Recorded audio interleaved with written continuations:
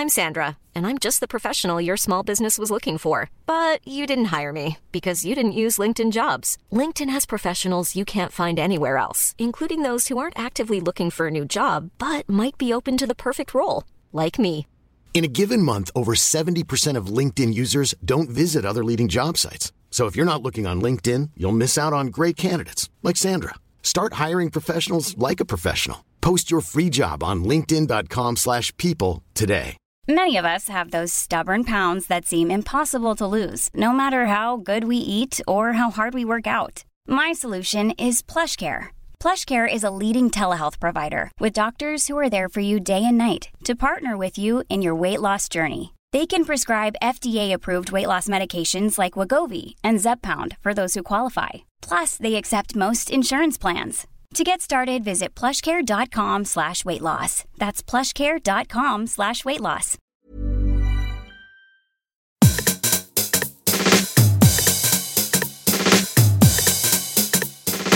Hello, this is Eat, Sleep, Work, Repeat. I'm Bruce Daisley. It's a podcast about making work better. Good to have you here. Today's episode is really driven by personal curiosity.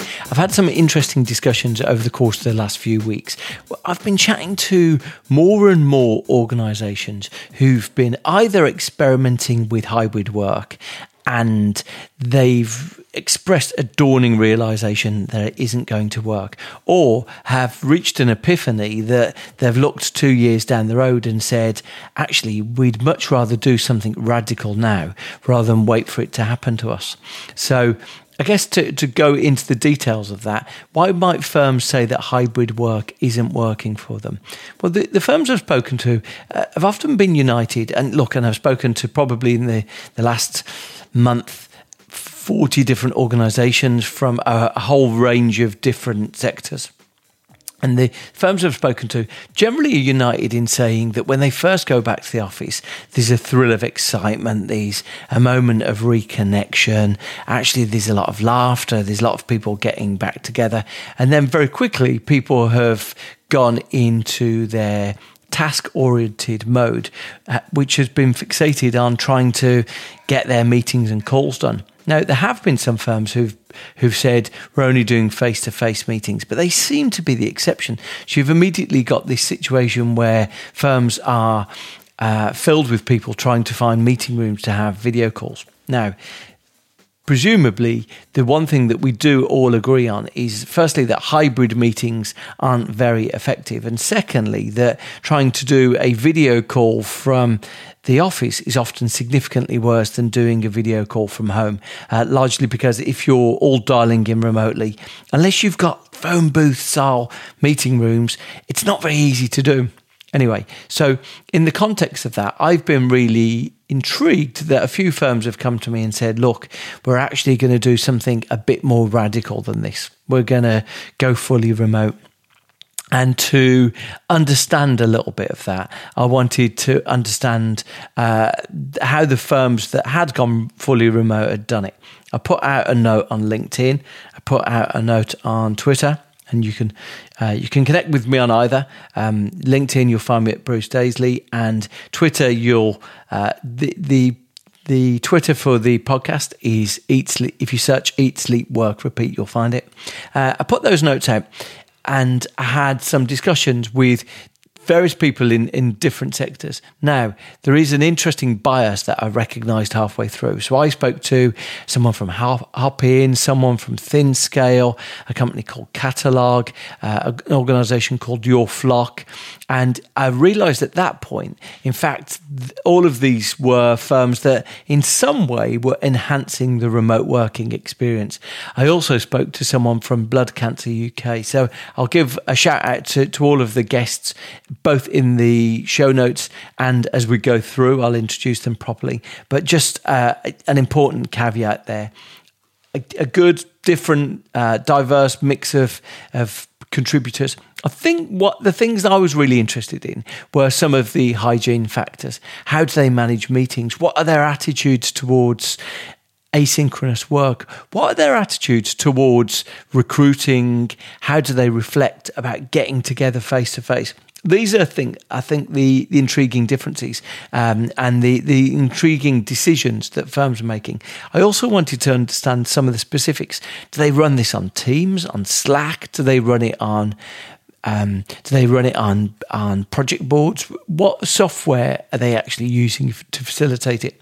I think you're going to find on the software that a lot of it is just using the stuff that we already use in the office and using it remotely. But it'll just give you, I think, an interesting snapshot of where we currently are on the remote working debate and what some different organisations are wrestling with and debating doing. If you like this, I think you'd love to sign up to the newsletter that I do on a weekly basis. Goes to thousands of people, generally goes, I guess, on a fortnightly basis right now, but gives the latest articles and news about workplace culture and how these things are evolving. You can find that at the website Eat, Sleep, Work, Repeat. Okay, let's jump in. Camilla Boyer works at the events platform Hopin, and they are fully remote. She talked to me about it. My name is Camilla Boyer. I'm the head of internal comms and culture for Hopin. I joined in January of 2020, and we were 250 people at the time. We are now about 1,000 people, which is a scale of growth only made possible by the fact that we are fully remote. So for those that don't know, Hopin is a virtual events and hybrid events platform. So we started out basically replicating all the facets of a conference world online, which obviously was in huge demand during the pandemic. But we've moved now more into hybrid and physical events as well as the world has gone that direction. So lots of evolution going on. I sit on a team called the Vibe team, which reports to our CEO's chief of staff. And the Vibe team kind of has two branches. So there's my branch, which is internal comms and culture.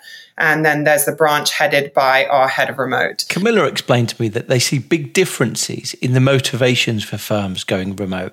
Remote first, which is what we are, versus remote forced, which is what basically all these other companies are. Just the idea that they were forced into remote life and they're kind of still resisting it and still fighting against it, which means, of course, you're never going to get the systems and the infrastructure quite right because you're not really invested in it. You're just kind of like trying to tide yourself over until you are able to return to some past way of working that might never actually return. So I feel very lucky that because we're doing it with intention, that's why it works. And the problem is, like, a lot of other companies are doing it as like a backup choice, a backup option. And that's what makes it difficult. I asked Camilla to give me a sense of what this Vibe team actually does. Our job on the Vibe team is basically to make culture and work processes for a fully remote team work as seamlessly as possible. So we do all of that work in tandem. When you think about the work that head of remote does, it ties very closely to how are you communicating internally? And this is something we think about in tandem. So what are the workflows that we're using? What tools are we using to communicate? How heavily are we leaning into asynchronous processes?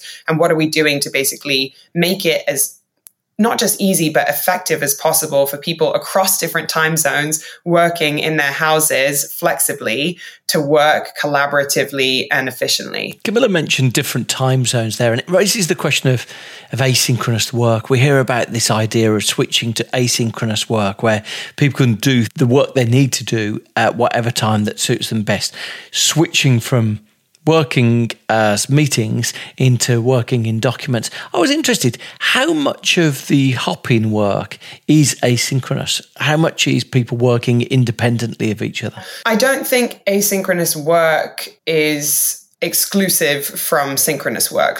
Our philosophy is that you should have a healthy balance of both. We think asynchronous work is really important to being able to move projects along in the absence of meetings, and we're looking to reduce the overdependence on meetings. But we also think that having those in-person touch points physically in person, but also like virtual meetings are a really important part of the process too. So our philosophy on asynchronous is basically we want to get everyone comfortable with it. Not only we want to, but we have to, because people are in every different time zone across the world. So it might not work. You don't want to be waiting for that meeting moment to be able to move projects forward. And it's about coming up with the right tools and processes to make sure that everyone has the information that they need to move projects along independent of meetings, and then making sure that the meetings that you do have actually serve a purpose and are really efficient. Prior to Hopin, Camilla's worked at huge companies like Salesforce and Twitter, really taking a lead on culture. And often that's taken the form of running big in-person events. I wanted to know, what does her job look like now? So that's still my job. I still do that at Hopin, but we do it virtually and we do it on Hopin. So I don't know how familiar you are with Hopin, but we always get told that our internal meetings, our all hands meetings, are more like a TV show than they are like a meeting, because the platform has a lot of different features that allow you to replicate that energy and that connection that you get from an in-person event.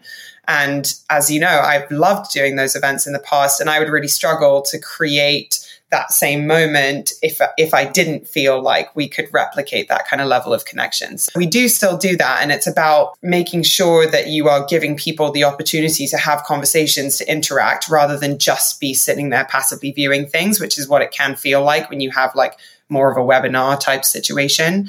And Hopin helps us get around a lot of those things. And aside from virtual events, the organisation has just started to take its first steps into getting its team together face-to-face. She explained to me what that looks like. We have just started doing our first in-person programming, actually, which is called Hopin Hangouts. And basically, in any city where we have more than 3 Hopineers, people can get together, and there's, company stipend for it. They can organize an event to get together. So I just went to the London Hopin Hangout a couple of weeks ago, 70 Hopineers together in London who had never met each other before.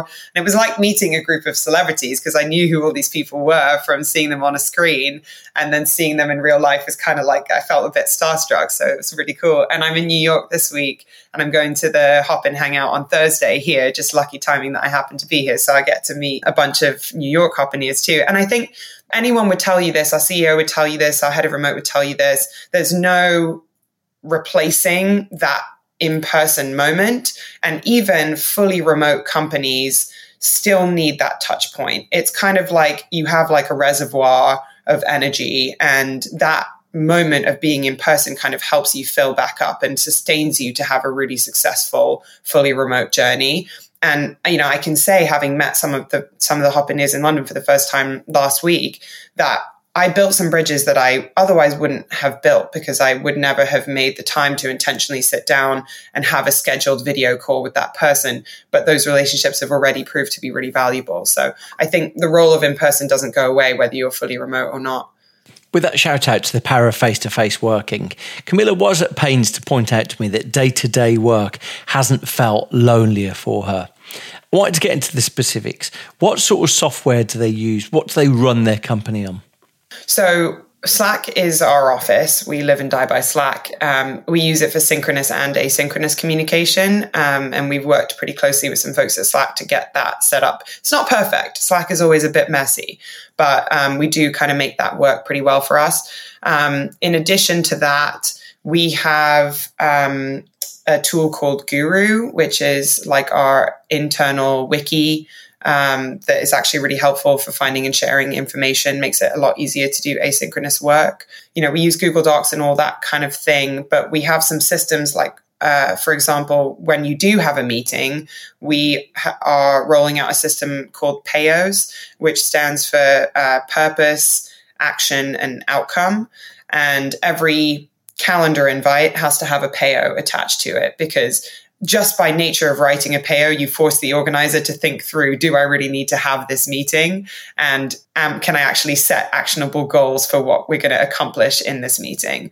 And so things like that serve as a forcing function to get people to use their synchronous communication really valuably, really impactfully, and use asynchronous tools like Google Doc or Guru or things like that if they can. I wanted to know specifically whether the question of accountability had come up. Were they anxious about trying to prove that people were doing their jobs? What was the company's philosophy on that aspect of remote working? I think that's a narrative that I've heard a lot, and I just think is basically completely bogus. We have more of a problem with getting people to stop working than people not working enough. Because when you don't have those guardrails of having to get up and leave your desk and get on the train to get home, it's much easier to just keep working. And especially when you have people in different time zones, there's never really a point that like Slack gets quiet. You know, you could just carry on working. So really the struggle that we face is getting people to be accountable in terms of switching off and managing their own time that way. So we never worry about people not doing enough work at home. We worry about them doing too much. Obviously, recruitment is one of the things that we feel most comfortable doing face-to-face. How much has Camilla recruited virtually? Oh, tons. Well, I've hired, my team exclusively through video calls, and we've got open headcount all the time. And I've been part of other recruitment processes across the company. So it's really interesting. But I'm just meeting this week some colleagues for the first time in New York. And it's like we're old friends. It's such a weird thing. The first time that you meet someone that you have had this, you talk to them every day, you have this fairly intense, relationship for 9 months. And you think, oh, when I meet them in person, it's going to feel really different. And it just doesn't. It just feels like, we're friends and we really know each other well. And we can talk to each other very candidly. And it's actually really validating to see that those relationships that you developed in a fully virtual world translate perfectly into a physical world. The one thing that I was especially interested in is Camilla's role is responsible for culture. And we associate culture so much with being around each other in the office and taking the temperature of how people are feeling. So I wanted to know how her job had become different in this remote first world. In my space, when it comes to building culture and fostering, great work environments, I actually love being fully remote. There's a much more deliberate approach to this work than there is in physical environments, because in physical environments, it's much easier to just assume that stuff will happen and that culture is just, the writing on the wall or what happens when nobody's looking and, how people talk to each other in meeting rooms, where in this world, we have to be much more intentional about it. And the same thing goes for a head of remote role. You have to be much more intentional about how you are managing your workflows and the insight that you have into your work processes. So I feel much more valuable in this world than I did in a physical world. And I think companies that are looking at being fully remote, or at least remote first, need to be aware that they need to just be much more intentional about how they are managing their workflows and how they're building their culture, because you can't just assume that these things are going to happen the way that you do in a physical world. One of the critical things that Camilla mentioned is the challenges of trying to merge real life and remote working, the challenge of hybrid meetings. That setup where there's 3 people in a conference room talking to 3 more people on VC is really bad and disjointed. And so, to go into the office just to be talking to people on VC and half the people are there and half the people are not there, I think is going to end up actually being a worse experience than if everyone was just fully remote, And we actually kind of make a point of sitting in separate rooms, even when we are physically together, just to recreate that experience of like everyone, equality. Basically, the experience is the same for everyone. So I do think that's something that hybrid companies are going to increasingly come across is the equality of experience for the people who are in and out of the office. Next, I had a conversation with Andrew McNeil. Now, Andrew works at one of these companies who really had an exceptional time of things during the pandemic, really servicing needs that have just become far more prevalent. He works at an organisation called ThinScale, and he explained a little bit about it. What we do is supply secure remote working technology primarily for the outsourcing companies, the big people like Teleperformance, who have 370,000 employees around the globe. Many of the big tech companies, Facebook, Amazon, Netflix, Google, outsource large numbers of their employees to these outsourcing companies. Many of those people in turn are working at home. And during the pandemic, they had to move thousands of them at home. And quite often the logistics around using corporate devices became extremely complex, and with product shortages and so on. And so finding a way to secure people's personal PCs so that they could work on these corporate resources was a critical requirement. And we supplied the software for that for all of the biggest BPOs. Worth saying that ThinScale are on their own journey here. They started the pandemic with an office. We did. We had an office. We were 15 people in a sort of incubation setup in a third level institution. And then when this hit, we thought, well, A, we should be doing what we're talking about anyway. And number two, we didn't have a choice. We just all had to go home. So we just got rid of the office. And then we've grown massively. So we're now 55 odd people. We could never fit back into the office anyway. And we've recruited them all over Ireland, all over the UK, all over the US. So we're now scattered around the world. I'm really intrigued in capturing the moment in these firms who have a head of remote, and ThinScale have one. So I asked, what did their head of remote actually do? She is responsible for sort of everything that goes together with the culture of remote. Operationally, that means ensuring that everybody has the right equipment from day one. Administratively, making sure that there are appropriate onboarding plans. I think one of the things of making it work well is the quality of the execution of onboarding for people who are starting. Is there a good system, a good plan, a good meeting place, a good setup of schedules, so that the day that they get in, they're meeting people and getting to know people. So she's helping with all of that aspect. But also there's a whole cultural aspect to it, to making people feel welcomed and wanted and so on. And so she does quite a bit of those things, the sort of nice things, you know, making sure there are goodie bags that come out when we're doing a corporate lunch, or a sort of teas and coffees and croissants of the odd day, making sure that people get cakes on their birthday. So whether you're in Vienna or Texas or anywhere, you get a cake on your birthday. It's those HRE related things that you might have in the HR department if it was in a call center, but actually it needs to be really thought through from a remote point of view. ThinScale are, like a lot of firms, planning their first in-person get-together since the pandemic.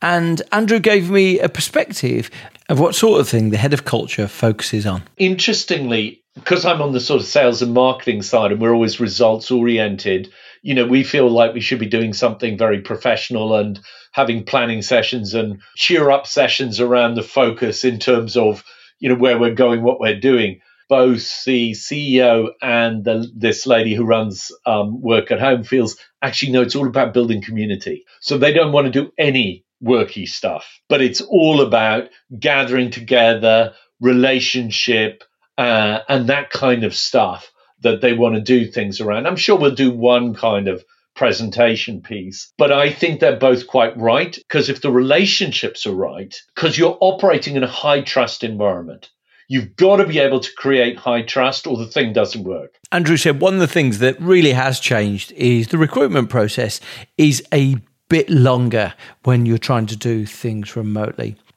I also asked him what the philosophy about meetings was. So we've only built those meetings that we feel are necessary.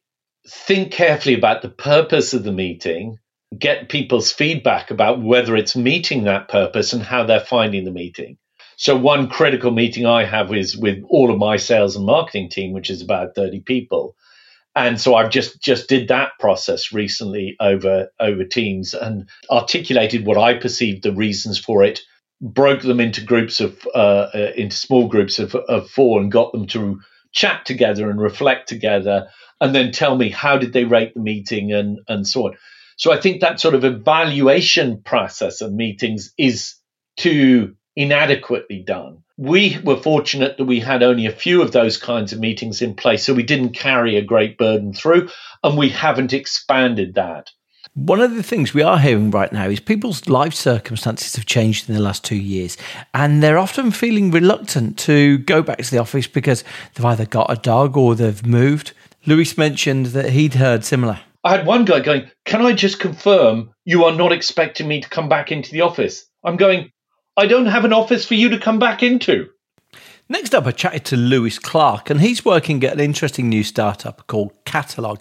Luis spent 10 years working at the payment company Stripe. There's something in the shared experience of a lot of web companies that Catalog was set up to emulate. So there's something about how they can build a sophisticated infrastructure that seems to be the backbone of successful startups.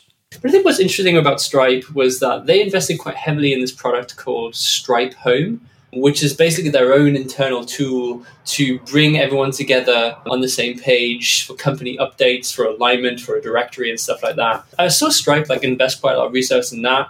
And I saw that become very popular. And I've seen other companies like Shopify, they use a product called Shopify Vault, which they built internally themselves. These are companies with deep engineering resources. And it's why can't other companies benefit from this kind of innovation and make this kind of stuff accessible to any company who's looking to sort of bring their distributed team together? Catalog aren't fully remote. Lewis himself works in the office on Thursdays, but they do recognise some of the challenges that hybrid working have to play. And their opinion very much is that the more that you can plan, the fewer problems you're going to have. The challenge with hybrid work from our perspective is it does threaten to amplify a lot of the chaos that we see already in distributed teams. So already in distributed teams, we conducted some research which says that 6 in 10 people say it's hard to know what their colleagues are working on. 43% people spend too much time switching between apps, and people typically waste about an hour every day trying to find information hidden within apps. That's the status quo in the remote setting. Bringing in hybrid into that, the risk there is that you introduce more silos and more boundaries between the physical and the digital, right? And there's already quite a lot of boundaries between your apps and your people and your projects already.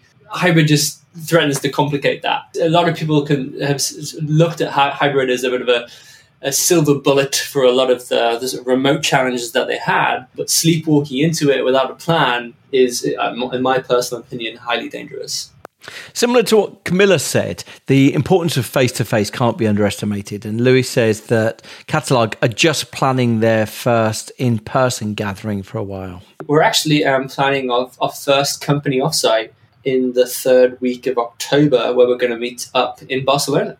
So it's the first time that a lot of us are going to catch up and meet together. So I'm really excited about meeting everyone, folks coming across from the US. And it's going to be the first time that we're going to meet up. Finally, I was really interested to hear that Lewis says that they've actually contributed some of their learning to a free online resource. If you're interested, you'll find some of it at language.work, which is where the organisation have shared some of the ways that they want to contribute to the way that this debate on flexible working is evolving. I've given the link of that in the notes, but it's language.work. And Lewis says his vision of it is that it's going to be like a Netflix on the future of work. So do take a look. Now, I'd put out a call saying that I wanted firms who were fully remote to get in touch. And then I suddenly twigged these were software companies that had got in touch that facilitated remote working. So I was thrilled to chat to Lisa next. Lisa's works at an organisation, at a charity that elected to go fully remote in the pandemic and didn't have a vested interest in it. So my name's Lisa Freshwater and I'm the Director of Organisational Effectiveness over at Blood Cancer UK. So we're a charity. We put money into research to find a cure to beat blood cancer. Prior to the pandemic, we were basically trialling out what we were calling agile working, and that was getting our workforce to work remotely. So we had kitted them all out with the kit in terms of laptops, phones. So when the pandemic hit, a flick of a switch, we were ready to go into remote working, and it's been successful for the past 18 months. And if anything, we've had some really positive outputs, if you like, in terms of our work processes and supporting people affected by blood cancer. Now, the charity did have an office and they'd made a decision about what they were planning to do with it. So our office was in Holborn, and prior to the pandemic, we were selling it because we wanted a smaller footprint, if you like, in sort of central London. We currently occupy 9,000 square feet. So we wanted a lot smaller floor plate, a bit like a hub where people can touch base when they're meeting donors, supporters, and for people that are really struggling to work remotely because of shared houses, and a space where teams could come together to collaborate. It was up for sale and pandemic hit, and then we haven't quite sold it yet. So we had, prior to the pandemic, with help from Morgan Stanley, had negotiated leased laptops. So every member of staff we gave a leased laptop. We also then set up our phone system, because currently in the office, one of the things that was stopping us around hot desking were those fixed phones to desks. So we actually got a platform that we could use on the laptop called Phones, where we can take calls via the laptops. We gave, where we needed to, the sort of mobile phones when we wanted people to be out and about and couldn't use their Teams. So that was the extent to the sort of kit. And we're using Teams. When we first got, I'd say, go back to when I joined about 3.5 years ago, and the new chief exec came, we were working with a culture or a group of people that were not in good places and spaces. They were doing really good work. So we had to do a lot of work to build that culture. So, for example, our Pulse survey back in December 2018, only 41% of staff would recommend Blood Cancer UK as a good place to work. That is now 95%. Pre the pandemic, and we tested during the pandemic and just recently September, and that has remained at 93-95%. It's worth calling out that the organisation had a really holistic plan. It rebranded, it had a new CRM system, spent a lot of time focusing on employee well-being, so there was a comprehensive plan that brought about those changes. It's worth acknowledging that the time that Blood Cancer UK has been working remotely by choice, pretty much every other organisation has been working remotely by necessity. So what are they thinking about getting employees back together? So we're thinking about twice a year having a sort of all workforce sort of event, sort of away day. Things that I think didn't work remotely are things like away days, those sort of team builds where you want to do sort of an activity. We've tried that, and I think the larger the group, it's a little bit difficult, to read the room. But we've used the sort of action groups and technology to get around that. Last up, I had a conversation with Manchester-based Dan Sodergren, and Dan runs a company called Your Flock. Just heads up that Dan's on a slightly echoey Zoom link. Well, my name is Dan Sodergren. I have the joy of co-founding a company called Your Flock, the world's first way of looking at team engagement in a slightly different way. We base around values rather than these other things out there with psychometric tests and other things. So it's a team engagement platform. There's an interesting distinction that Dan makes. He feels that the attitudes that firms enter into their remote working, hybrid working experiment almost determine the results of them. If firms feel that they've been forced into this, it's likely to have a less preferable result than if they feel they've elected to do it. Always like to say that as Your Flock, we were remote first rather than remote forced. And a lot of companies, of course, have been remote forced. This has happened to them. Yeah, and because of that, so the mindset is very different. But if you came into this knowing that you'd be always going to be a remote workforce, then of course the mindset's different. And the people you employ are different. And the values they have are different. And the culture you create would be different. And I think that's one of the biggest problems, if I'm honest, Bruce, is that a lot of companies have had this forced upon them. And so they've reacted in a kind of gone into instant kind of panic mode sometimes. But a lot of companies like Buffer and Canva and a lot of these other companies were remote first. And so because of that, they created cultures out of it that blended instantly into this. But even with the hybrid mode, it's about the mindset. And it's actually about the mindset of the managers and the leaders. And of course, that might be one of the hardest things to change. What's Dan's take on the attitude of the remote working purists who really strongly bang the drum for asynchronous work? Is he persuaded? But for clients that we talk to, they are looking at and they are finding that the thing that they find really challenging is this whole nature of being asynchronous, that they're not all working at the same times. That they think they have to. And I think this, again, is a mindset thing. It's not a technology thing. We've had Zoom, we've got Trello, we've got Google Docs. We've got all these things that are out there. There's thousands of SaaS companies that will help you with your remote work potential problem or the opportunity. So we can't say it's a technological thing. It's literally a mindset. And if the mindset is a kind of closed and doesn't want transparency and doesn't want objective-based working and wants everyone to be 9 to 5, and wants the office banter and, the alpha male and all these things and the slightly less diverse workforce, as some of your findings from Australia pointed out, isn't there? There's direct correlation between a non-diverse board and their wish to get back to the office. Sometimes people want to get back to the office, sadly, for for non-business reasons, which could be potentially psychologically damaging for lots of other folk. Let's not kid ourselves. We've all had bad bosses, and between 67 to 81% of people leave because of a bad boss or bad leadership. And I think a lot of team leaders have forgotten that they've got to bring the human back into human resources because they don't know the team well enough. And then they leave. And then they go, oh, well, I thought our company culture was great. Well, everyone thinks their company culture is great. It's often quite toxic, but you wouldn't know because you never ask. The policies of your flock about getting together face-to-face seem pretty consistent with what we've heard elsewhere. Canva, I think, are another really good example. What are they worth? 4 billion. It's not for small companies. And I think they're saying 8 days a year in the company office, so to speak. That's all they're saying. And I think that'll be about the same for us. I think we'll all get together maybe once every couple of months. We'll all get together and think. But of course, for some people we can't. So for the guys, obviously in COVID time, for the guys from Nigeria and Poland, if they're on the red list, they can't anyway. Finally, to round up on this, Dan is a big advocate, and I've chatted to him online about remote working as a diversity and inclusion issue. And he sort of explains why he believes that here and gives some pointers about how we might rethink onboarding. Well, remote work tends to lend itself to a more diverse and inclusive, just on a basic, let's say, disability, for example. Getting rid of the commute allows more disabled people access to the office because the office is their home. So that's just a basic, really. And then there's a much deeper one, which is a cultural point. If you're wondering why you don't have very diverse workforce in your office, it might be because when people turn up, it's not very nice in your office if they are from a diverse background. Now, you might not see it, of course, because 90% of the people you work with are not diverse. So you won't even notice as they say, microaggressions and other bits. But you might not notice any of these things, and you wouldn't do. But as soon as you get rid of that and it levels the playing field for everybody else, then the whole world changes. So that's why it's about diversity and inclusion. Diversity and inclusion lends itself to remote work because you get rid of so many of the barriers.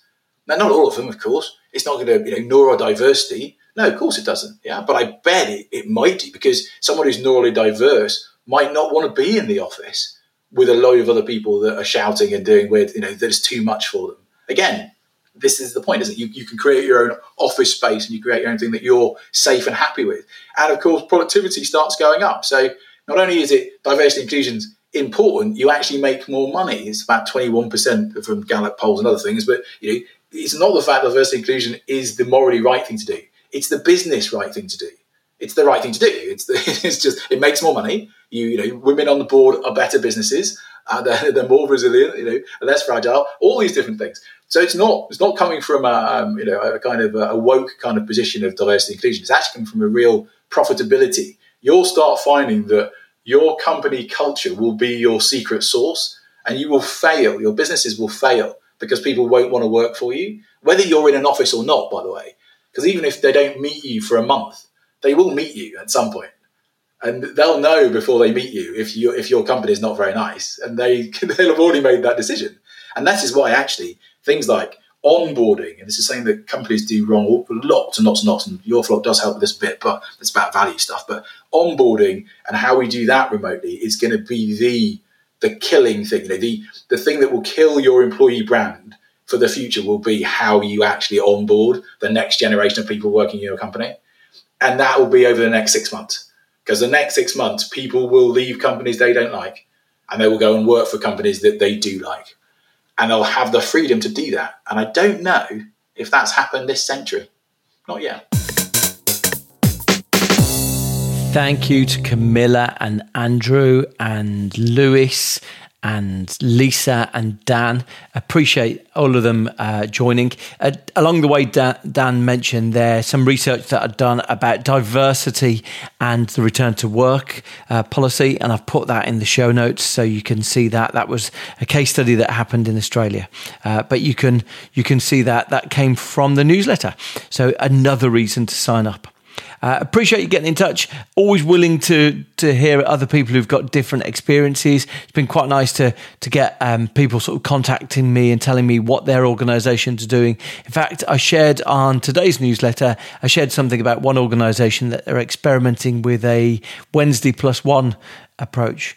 And I kind of liked that. Wednesday because they want everyone in the office on one day, +1 because they want the office to feel like it's not a ghost town. So choose your day, but come in. Look, I think it's intriguing to watch what organisations are doing here. I've been Bruce Daisley. Always feel free to get in touch. I appreciate you listening. See you next time.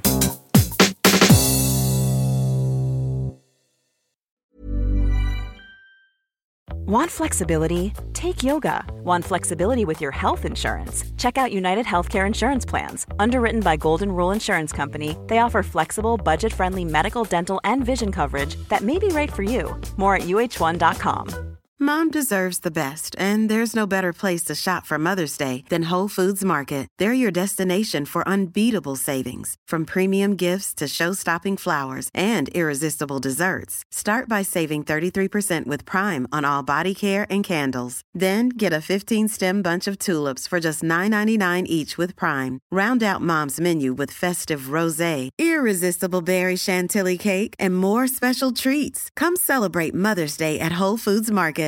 Hey, it's Paige DeSorbo from Giggly Squad. High quality fashion without the price tag. Say hello to Quince. I'm snagging high-end essentials like cozy cashmere sweaters, sleek leather jackets, fine jewelry, and so much more. With Quince being 50 to 80% less than similar brands. And they partner with factories that prioritize safe, ethical, and responsible manufacturing. I love that. Luxury quality within reach. Go to quince.com/style to get free shipping and 365-day returns on your next order. Quince.com/style.